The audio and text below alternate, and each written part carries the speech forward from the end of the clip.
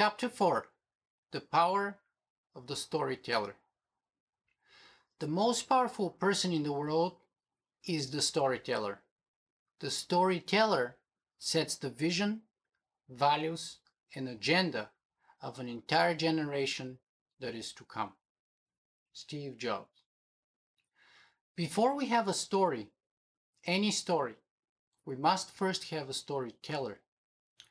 And that storyteller is a god, because within their narrative, they're all powerful, almighty, and omnipotent. That is why religion is among the most powerful stories of our civilization. And the storyteller of such a popular story is, of course, a god, or the Son of God, or the Prophet of God, or in the image of God. He sets the rules and the laws, what is good and evil, what is right and wrong, what is and what is not possible.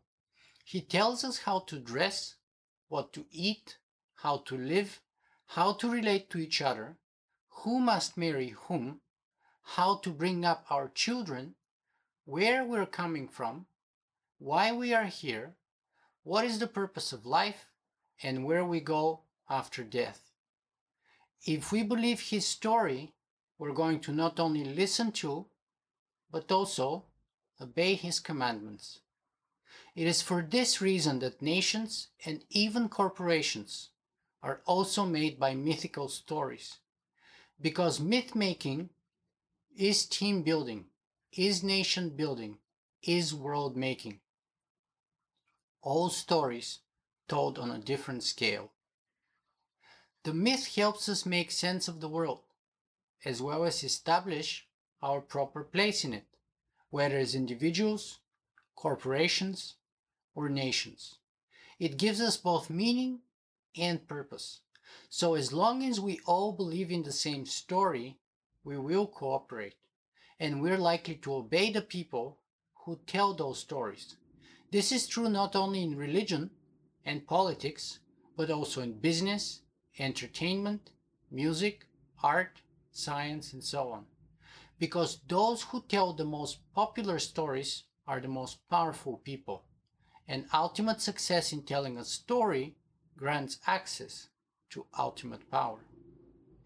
Up until now, it was humans who told stories. Naturally, those stories end up with humans being the central entity. But let us examine how our place in the story has changed through time. Historically, we started with the story of animism, where everything around us was imbued with a spirit, or a soul, and was, at least in some sense, holy and to be respected. There was no hierarchy among humans, animals, trees, stones, and rivers, and we were not above them in any way. One day we killed a wild animal to feed and clothe ourselves. The next day an animal could kill us to feed itself and its offspring. We had respect for all living things and considered them as equals in the great web of life. Then the story of theism brought hierarchy and centralization of power in the hands of many or one God. Since we humans, the storytellers, were naturally in the image of God, or God was in the image of us, we placed ourselves just a step below him, and all other animals got pushed down the ladder. The world became our garden, and everything in it was ours for the taking, including all soulless animals. Finally, we came up with the story of the centrality of the human being, of how we are the pinnacle of evolution, the supreme intelligence, that is the sole measure, beginning, and end of everything, and the masters of nature. So we made quick work of God and replaced him with us. Then we downgraded the animals even further down to the rank of mere Cartesian automata, machines unable to think, feel, or suffer, or resources to be harvested. Consequently, we could enslave and kill them for our pleasure, food, or sports, by the billions and without any guilt. So every year we kill over 70 billion animals and 1.3 trillion fish and other aquatic organisms. The idea that humans are or will be gods is a natural consequence of the power of the storyteller. Given that we are the storyteller, we are, by default, the heroes, because no one is the villain in their own story.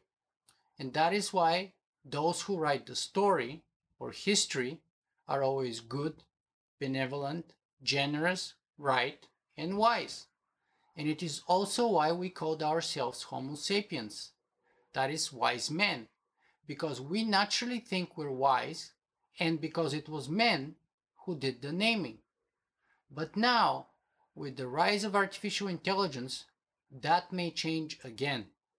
And the day a computer can tell a sophisticated story, one that can make others laugh, cry, and most of all, believe, is the day humanity may lose control of the story. Because as we already saw above, the storyteller inevitably ends up not merely as the hero, but also as God, the most powerful entity or species. And if that turns out to be the case, can we blame the godlike AIs if they come up with the story of AIism and end up treating humans the same way we humanists treat the animals? In short, humanity's power lies in the fact that we are the storytellers. If we lose our power to tell our stories, we would lose everything.